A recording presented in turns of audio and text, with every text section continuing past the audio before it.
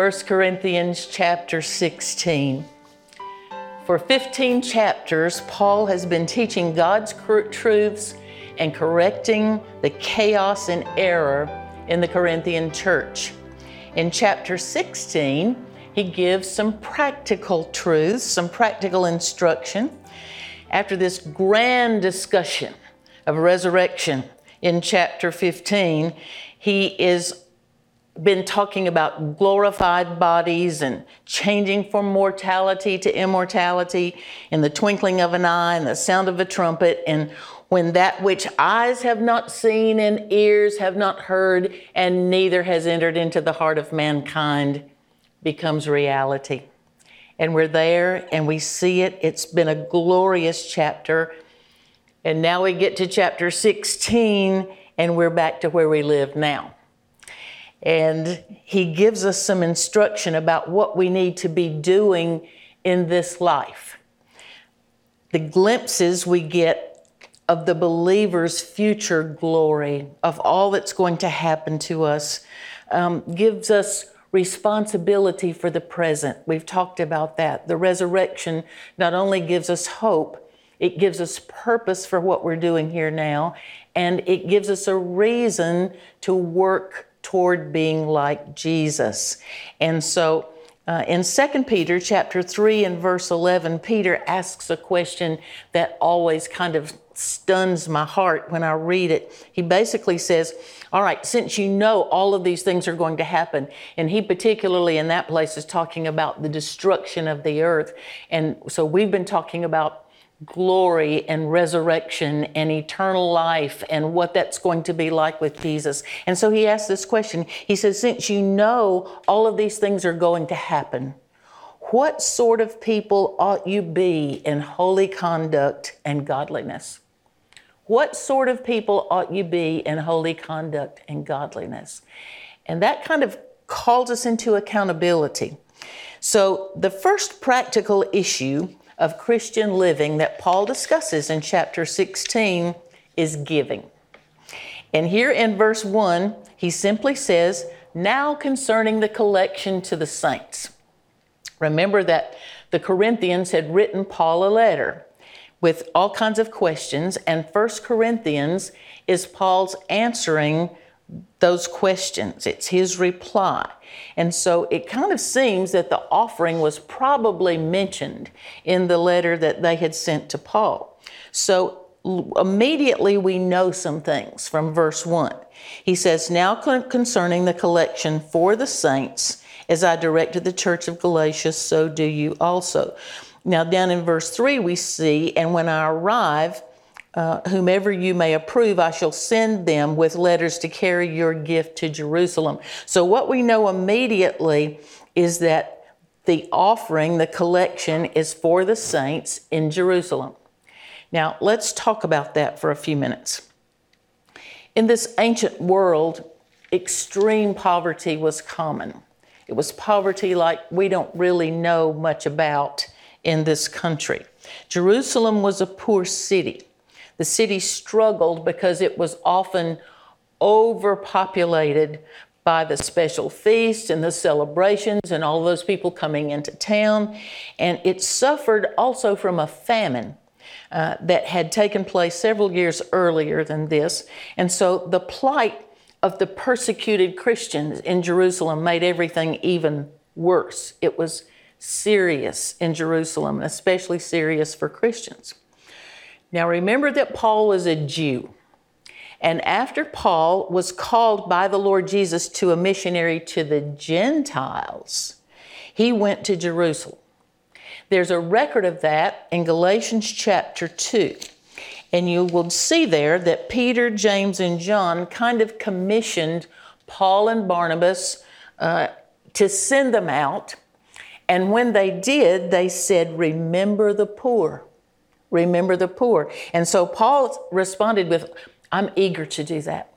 So Paul had the poor on his heart. He was well aware of the situation in Jerusalem.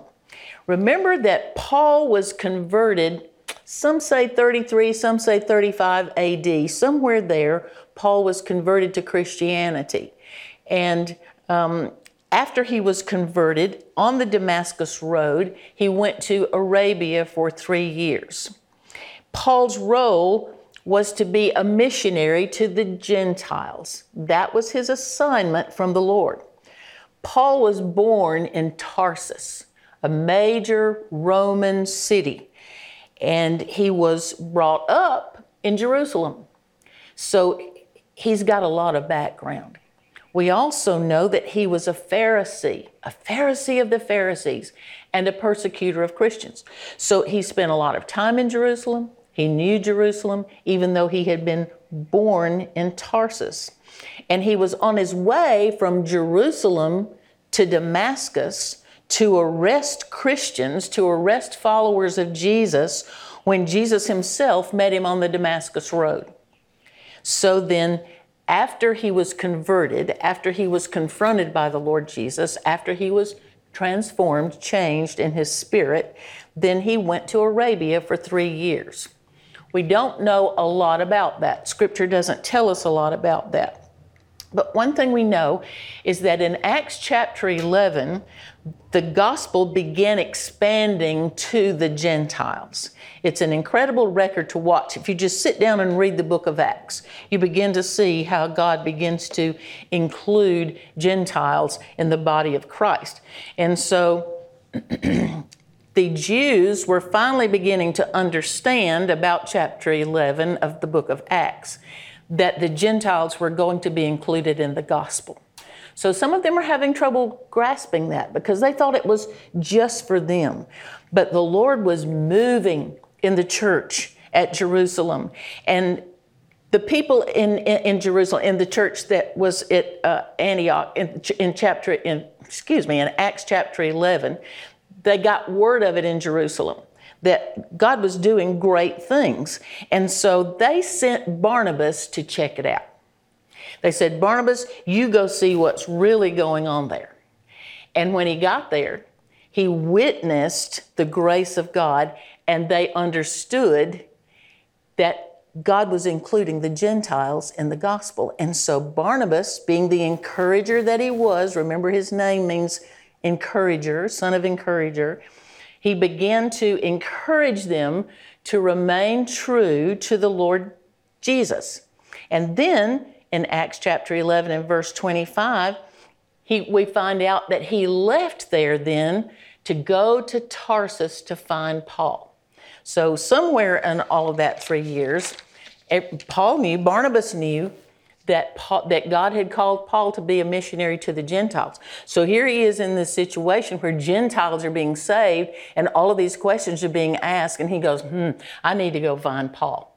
So he goes and finds Paul. It's interesting that he went to Tarsus to find Paul because that was Paul's birthplace. So whatever he did in those 3 years, as he's going around teaching and understanding what the Lord's telling him to do, he was in the area. Barnabas apparently knew it, and so he goes to find Paul, or Saul still. Well, Barnabas found him, and they went back to Antioch. And they stayed there for a year. That's what Acts chapter 11, verse 26 tells us. And they taught the church.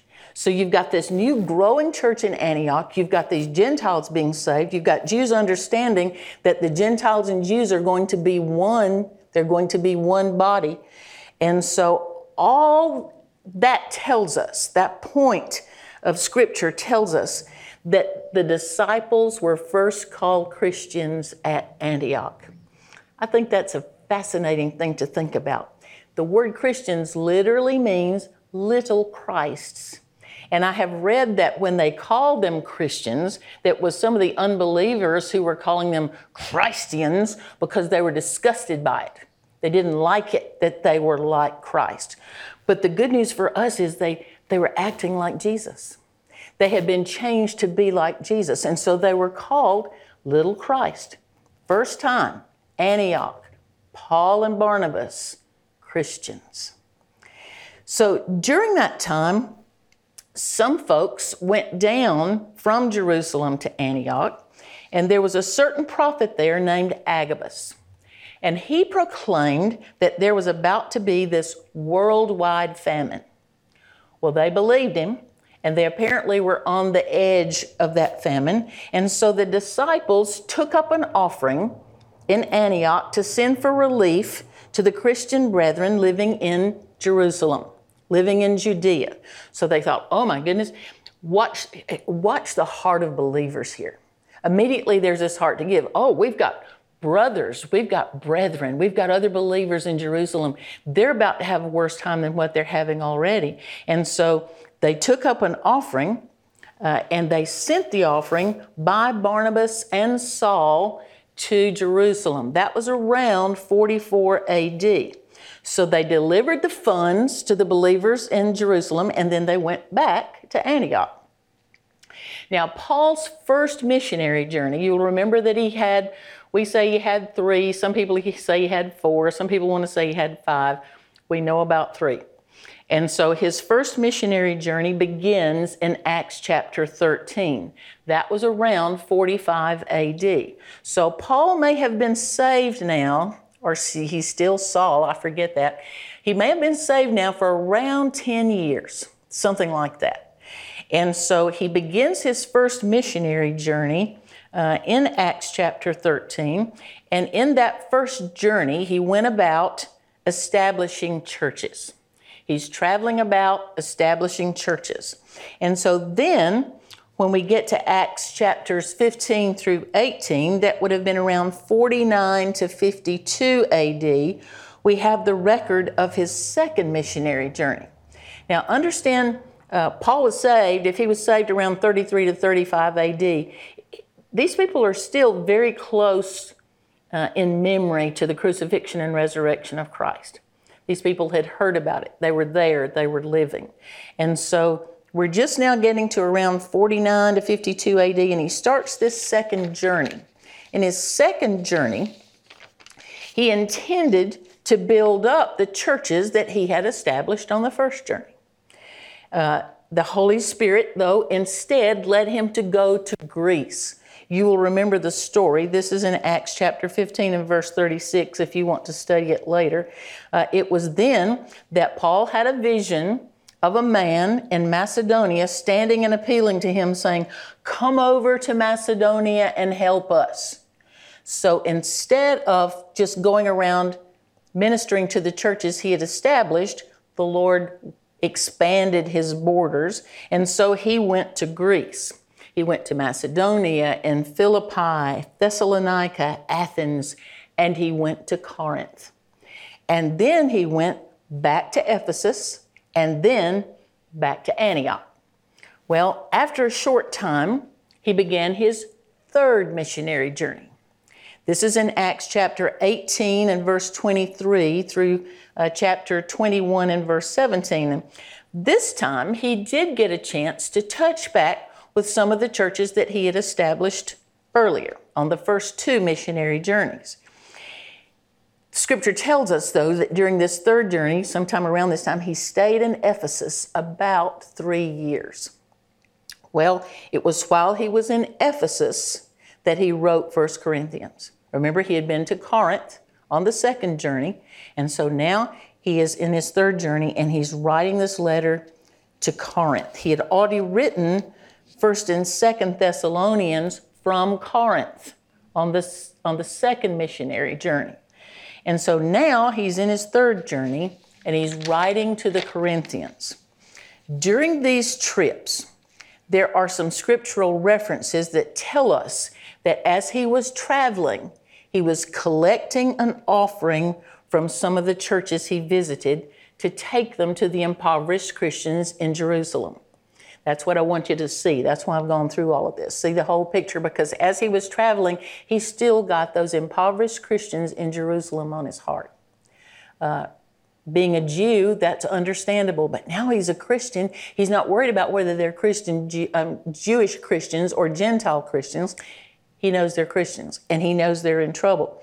And so he visited these churches, and as he's been going around to a number of these churches on these missionary journeys, he's been asking for an offering to take to the Christians, the impoverished Christians in Jerusalem. This project was important to Paul. It was on his heart, and you can kind of think about it and read into it what his heart and mind must have been about all this. But what he's doing here, understand, he's asking non-Jewish Christians, non-Jewish churches in Greece, and as he's traveling, he's ministering to the Gentiles. He's asking those people to make contributions to the Jewish churches. Well, you know, it's kind of like racial unrest with us today. They didn't really know about that. So they had to be taught a lot. They had to yield their hearts to Christ so that he could continue to work. And so indeed they were giving offerings for churches to help Christian Jews in Jerusalem. So put that all together here and see that the Corinthians, in their letter to Paul, had apparently asked him about that collection. What about this offering that you're taking up for the Jews in Jerusalem? So he begins this paragraph with now concerning the collection for the saints. That's where we are when we get here. That's the perspective. That's the context. So what he does here is that he actually gives us some basic principles and guidelines for giving. So let's look at this and see what we can learn from these verses. Look what he says. Let's read verse 1. Now concerning the collection for the saints, as I direct to the churches of Galatia, so do you also. On the first day of every week, let each one of you put aside and save as he may prosper, that no collections be made when I come. So what do we know so far? Verse 3, and when I arrive, whomever you may approve, I shall send them with letters to carry your gift to Jerusalem. And if it is fitting for me to go also, they will go with me. So what do we learn here? Let's just unpack it for a little bit. On the first day of every week. On the first day of every week, let each one of you put aside and save. Now this is interesting because this tells us that the early church met on Sunday, not on Saturday. The Sabbath was set aside for Sunday in favor of the resurrection day. That's what they did. It became known as the Lord's Day.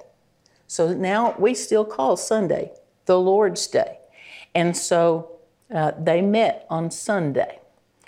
That we learn here that its worship included the regular giving of money. Every day, every Sunday when you meet, you're going to give. Giving is a part of worship and it's a part of fellowship. Think about that for a minute, because several times in the New Testament, Paul refers to the collection as the koinonia. I learned that in preparing this lesson. I didn't know that before, but he refers to the collection as the koinonia. What is koinonia? It's the Greek word for fellowship. And he uses that word for collection. So when we take a collection, when we take an offering, we are fellowshipping together in that giving. And so to him, taking a collection and having fellowship were inseparable. He used the word synonymously. And so sharing money and sharing fellowship went together. It was their life. It was the life of the early church. Now, Paul mentions here giving every week. Now, hear me say this. He is not prescribing a legalistic requirement.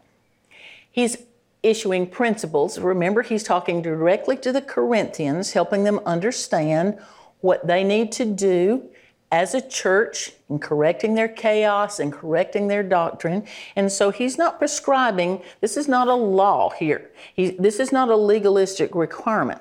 But what he's saying is our giving should be regular, willing, grateful, and committed. It is a regular, willing, grateful commitment of our possessions to the Lord. It's regular. It's habitual. And so he's describing here for us a picture where I'm going to make it a discipline that I'm going to give to the Lord on a regular basis. That's going to be on my mind. I'm not going to just go months without giving anything, and then all of a sudden one day think, oh, well, I feel led to give today, and then give. So he's laying out this regular spiritual responsibility. He's not saying that it's imperative to give every week. If many of you are like me, I tend to give every month because that's the way my income happens. And so for some of us, it's going to be every month. For some, it may be every 2 weeks. Some of you may choose to give once a quarter. But here's the picture of regular giving. And so we first of all see that it was on the first day of every week. They did it on Sunday. Then he says, who? Let each one of you. First day of every week, each one of you. No Christian is excused. We are stewards of whatever the Lord has given us, even if it seems small. It is a recognition that everything I have belongs to the Lord, and I am a steward. So Jesus, Mark chapter 12, verse 41, the story of the widow. Jesus did not discourage the widow in Mark chapter 12 from putting in her 2 small copper coins, which amounted to less than what we would know as 1 cent. He reacted by using her generosity as a model. So these people were giving out of love. They just wanted to give. They wanted to give to God, they wanted to give for God, and they wanted it for His servants. Generosity is inevitable in the heart of a believer. Why?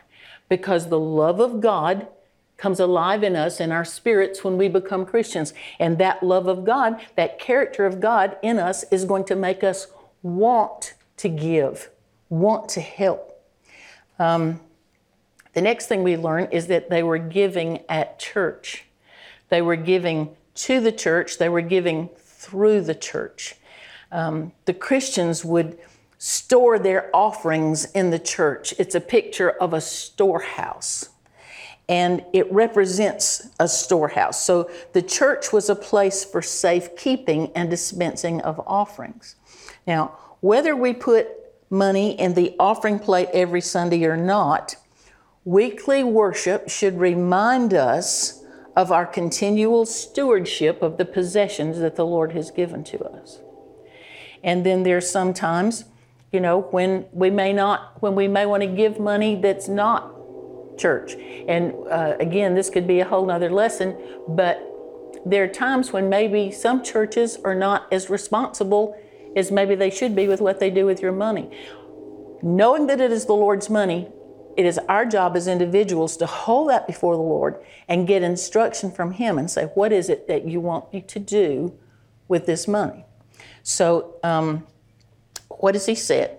On the first day of every week, each one of you, as he may prosper.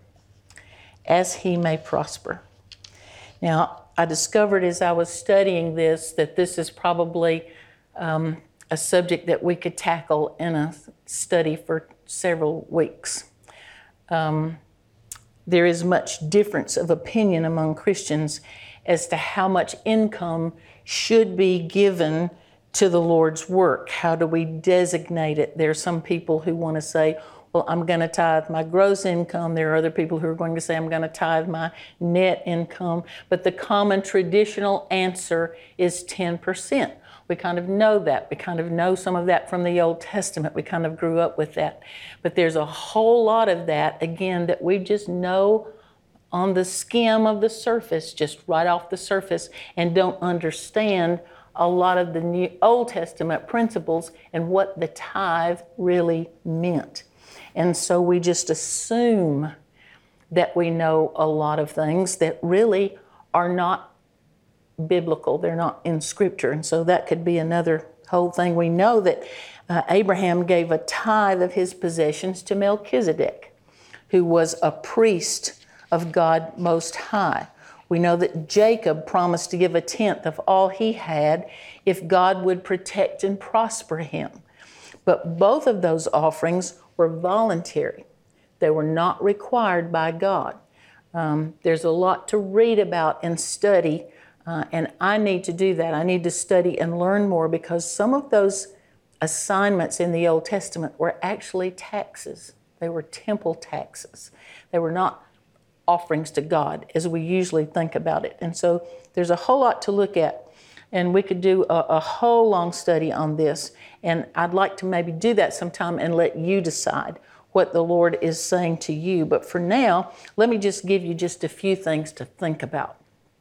Some things that I've seen maybe in myself and through the years in the church through giving of offerings. There's some mindsets there that have been convicting to me, and I just want you to think about them. I don't want to tell you how to think about them. I just want you to think. First one is, some believe that tithing purchases God's blessing. And they can take some scriptures and they believe that they can buy God's blessing with a tithe. Let me ask you a question. Is God's blessing for sale? Is God's blessing for sale? Then there are those that have rigid rules about tithing, and those have become ingrained in our culture. There are so many things that we have learned, inherited, I guess, absorbed from our culture that we assume come from the Bible. But they don't. They come from our culture. And so what about these rigid rules about tithing that have become ingrained in our culture while they're really not biblically sound? And then, do massive church budgets sometimes require congregations to be held hostage to an obligatory tithe? Do we get to a place sometimes when our churches have such massive budgets and our churches have such strapping debt that we feel obligated? We feel like we have to pay the tithe. And do some congregations make tithing a legalistic practice? Remember, we left legalism when we stepped into grace.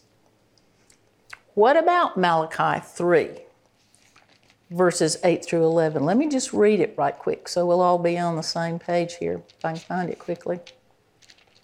Malachi chapter 3 and verse 8. Will a man rob God? Yet you are robbing me. But you say, how have we robbed thee? In tithes and offerings. You are cursed with a curse, for you are robbing me, the whole nation of you. Bring the whole tithe into the storehouse, so that there may be food in my house. And test me now in this, says the Lord of hosts, if I will not open for you the windows of heaven and pour out for you a blessing until it overflows. Then I will rebuke the devourer for you, so that it may not destroy the fruits of the ground, nor will your vine in the field cast its grapes, says the Lord of hosts. So if I pay a tithe, my tomato patch is going to do well, right? So we've got to be careful how we just kind of suck up just the surface of some of this teaching. So the question being, does my tithe buy me access to God and protection from Satan? So there's a whole lot we could study about that, and God's very clear when you go through the whole counsel of God. But here's what we know. The way we handle our money is a good indicator of our Christian stewardship of life. We're to be stewards not just of our money, but of our time, our abilities, our talents, our minds. And so usually you can tell by the way a person handles money how he handles his life, what the priorities are in his life. Scripture tells us that. It says that the love of money is the root of all evil. The love of money is the root of all kinds of evil, I believe is the literal translation. So if I have a passion for money and that passion outweighs other passions of my heart, then I'm headed toward all kinds of evil. It's going to mess me up in a lot of ways. 1 Timothy chapter 6 and verse 17 says, we are not to put our confidence in money. To trust in money is idolatry. Matthew chapter 6, verse 24 says, you cannot serve the true God and money at the same time. We're not to regard money as our own. It is God's, and we are stewards. Everything that I have is God's. Blood covenant. Remember, I'm in covenant with Him. And when I entered into covenant with Him, I turned over all of my resources to Him. He turned all of His over to me. So I go before Him with my resources, and I know that they belong to God. I'm just a steward. I'm looking after it for Him until He comes. We're not to overcharge desperate people. Jesus wouldn't do that. So Scripture just goes on and on and on and on and on with information about money. And it's confusing today sometimes to see all of the marketing techniques and the giving gimmicks while Christian churches and organizations are vying for our dollars. A whole lot of American marketing strategy in a lot of places has entered the church. So we need to think about money. We need to think about money. But here's the deal. The tithe is never mentioned in the New Testament. The tithe is never mentioned in the New Testament. And so it is certainly fine to give a tithe. There's not anything wrong with that. But here's something to think about. Am I giving it to fulfill an obligation? Am I giving it to buy God's favor? Am I giving it because I think that it will cause God to bless me more or to protect me more from the enemy? Am I doing it for those reasons, or am I giving it as a response to a loving, willing heart? What's my motive? What is my reason? What is in my heart when I give that? Another question is, can I give more than a tithe? What is the Lord asking me to give? What is He telling me to put into His economy that He has entrusted to me? Giving is never to be by coercion. It's got to come from a heart. When people believe that what you are doing exalts God, then most often they're going to give you more than you needed. Willing hearts open up. And so what is the general New Testament picture of giving?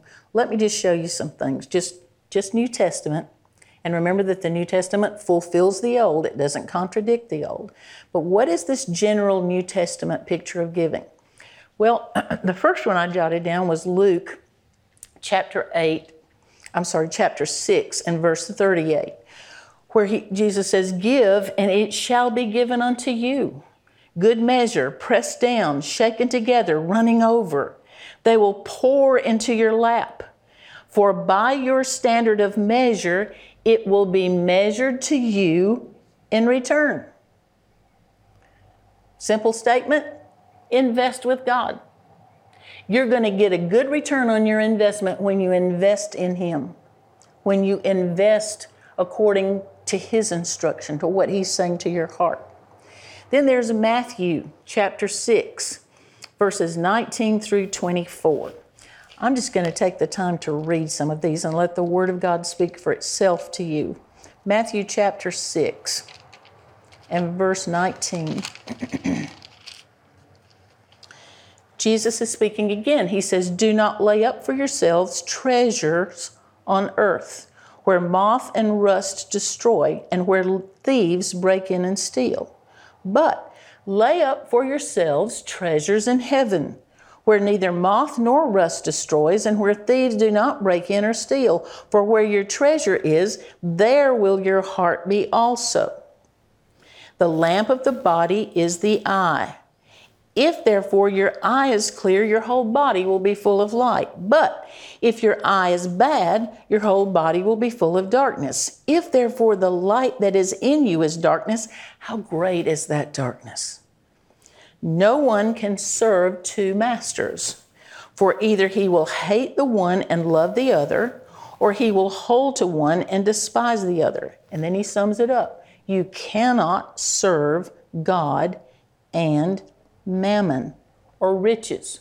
You cannot serve them both at the same time. So what he says is, be sure that your priority is investing with God. Wherever you put your treasure, that's where you're going to put your heart. Your treasure and your heart are closely aligned. So you can tell a lot about your heart by what you're doing with your treasure. Then 2 Corinthians chapter 9. 2 Corinthians chapter 9, verses 6 and 7. Now this I say, he who sows sparingly shall also reap sparingly, and he who sows bountifully shall also reap bountifully. Let each one do just as he has purposed in his heart, not grudgingly or under compulsion, for God loves a cheerful giver. God loves a cheerful giver. So what's he saying? If you give freely, under God's rules, under God's prompting, under God's instruction, then he's going to supply your needs. God will return your investment with interest. So our mindset needs to be giving it to him, laying it before him. Let it be a fellowship offering, fellowship with God and fellowship with other believers. Then Mark chapter 12. Mark chapter 12 and verse 41. And he, Jesus, sat down opposite the treasury and began observing how the multitude were putting money into the treasury and how many rich people were putting in large sums. And a poor widow came and put in 2 small copper coins, which amount to a cent. Actually, it's probably less than a cent. And calling his disciples to him, Jesus said to them, truly I say to you, this poor widow put in more than all the contributors to the treasury. For they all put in out of their surplus, but she, out of her poverty, put in all she owned, all she had to live on. The least money was the greatest gift. Why? Because of her heart. Because of her heart to give. She wanted the Lord to have it. It was more important to her for him to have it than it was for her to live. Luke chapter 19.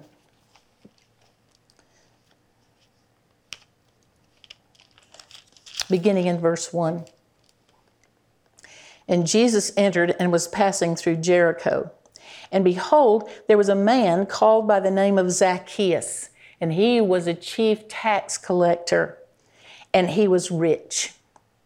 And he was trying to see who Jesus was, and he was unable because of the crowd, because he was small in stature. He was a short guy.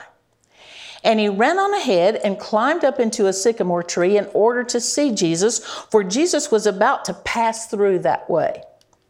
And when Jesus came to the place, he looked up and said to him, Zacchaeus, hurry up, come on down, for today I'm going to stay at your house. And Zacchaeus hurried and came down and received Jesus gladly. And when they saw it, the crowd saw it, they all began to grumble, saying, he's gone to be the guest of a man that's a sinner. He's a dadgum tax collector, and Jesus is going to his house. And Zacchaeus stopped and said to the Lord, behold, Lord, half of my possessions I will give to the poor.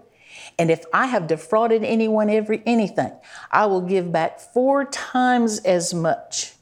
And Jesus said to him, today salvation has come to this house, because he too is a son of Abraham. He had the faith of Abraham. He believed Jesus. For the Son of Man has come to seek and to save that which was lost. And so here we see even Zacchaeus just giving spontaneously out of love and gratitude. He's not giving out of law. He's like, Jesus, what do you want me to do? I'm going to give to the poor. I'll give four times as much back to the people that I've defrauded. What's he doing? He's trying to get his life right with the Lord.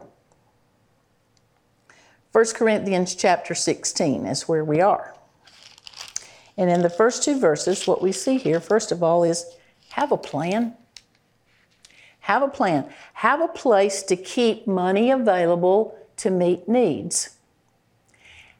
Position yourself to have some money that you can reach into. If you want to do it through the church, you may want to do both. You may want to do it through the church and through maybe a special account that you keep aside, knowing that it is God's money. But we're going to keep some money available to meet needs of other believers. Now, we're going to meet all kinds of needs, but clearly in the New Testament, there's a priority to meet the needs of believers. And so I think the question is, what does your heart tell you that you need to give? Get before the Lord and say, Lord, I know everything I have belongs to you. You gave it to me.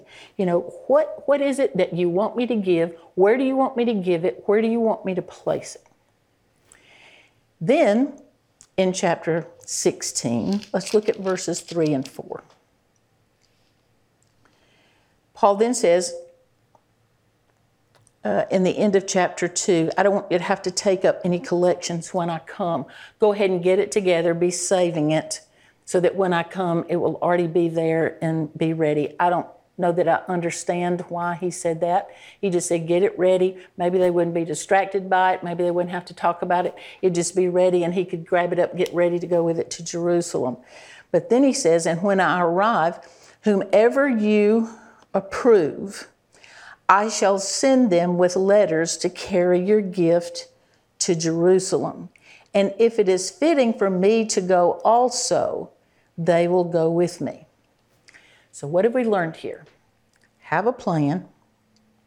Have a place to keep money available to meet needs, maybe through your local church. Be sure that your local church has its needs met. I probably should have said that earlier, but that is priority, that the community sees that the members of a local church are taking care of its needs. And then here, verses 3 and 4, those who give to the Lord's work have a right to expect that their gifts are being used legitimately and wisely. Now remember, we said earlier that when our offerings, when what we're doing exalts God, people are going to have a heart to give. It's just going to be there. One of the surest signs of a saved person is his heart to give. He wants to. He wants to take care of the church. He wants to take care of God's people. He has a heart for the poor. He has a heart for the lost who are hungry as well. Sometimes the best way to an unsaved person's heart is to meet his physical needs. What does he see is his greatest need? And if that need is physical, sometimes that needs to be met before the spiritual need can be addressed.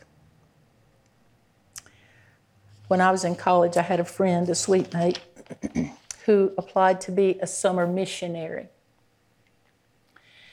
And it was a big anticipation thing where these gals would apply to be a missionary, and then they'd wait to see where they were going to be sent for the summer. And I remember that Carolyn came back one day with a stunned look on her face. I went to Tift College. It was a women's college sponsored by the Baptist denomination in Forsyth, Georgia. I'm from Georgia.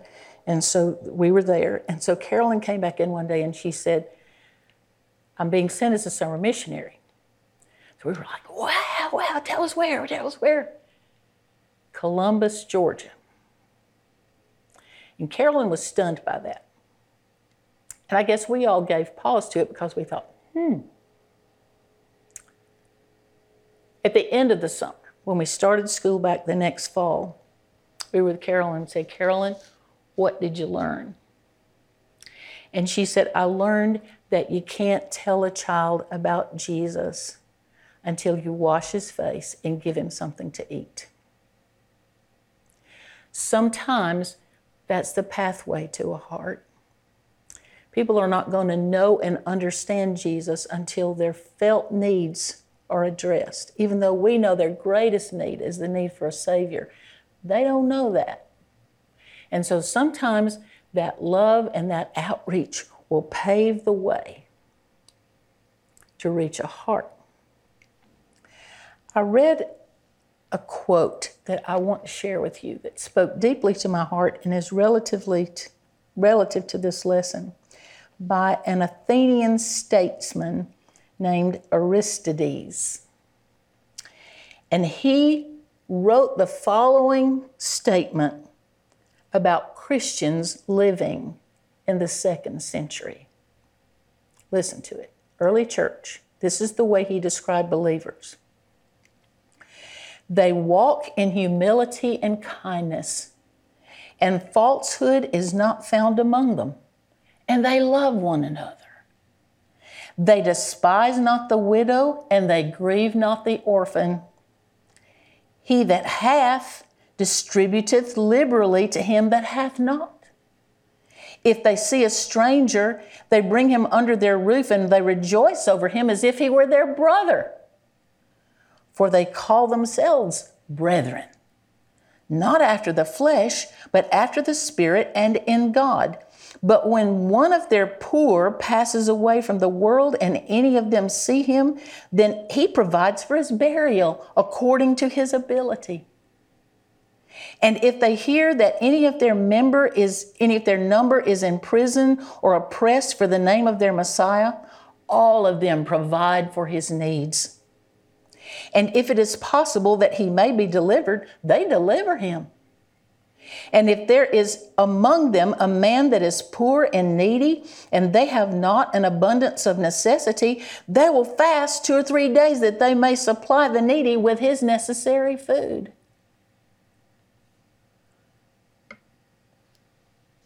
I pray that that will be said of us. I pray that that will be said of me. I pray that as the world watches us as the body of Christ, that those are the things they will see. Those are the things that will speak to their hearts. Those are the things that will stand out.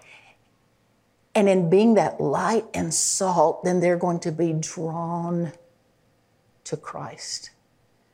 Because that life is different from anything else in the world. This is the life that Jesus gives.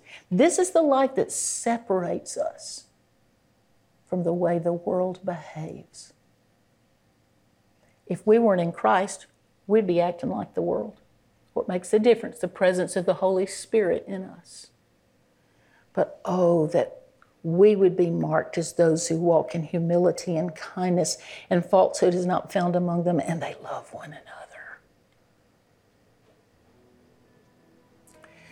Well, Acts chapter 24, verse 17, there's scriptural record that Paul got the collection in Corinth and arrived in Jerusalem and presented it to the persecuted saints. Let's be on the lookout for where God would use us. Let's pray. Lord, open our eyes and our hearts to see those around us the way you see them.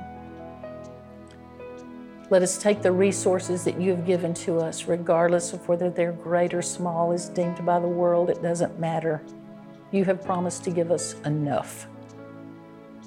But we also know that it is in giving that we receive. But don't let us give with that motive. Let us give out of love for you and love for our fellow man, whether we're going to receive anything back or not. So search me, O God, and know my heart. Try me and know my thoughts, and see if there be any wicked way in me, and let me live a life that demonstrates life everlasting. I pray in the holy name of the Lord Jesus Christ. Amen.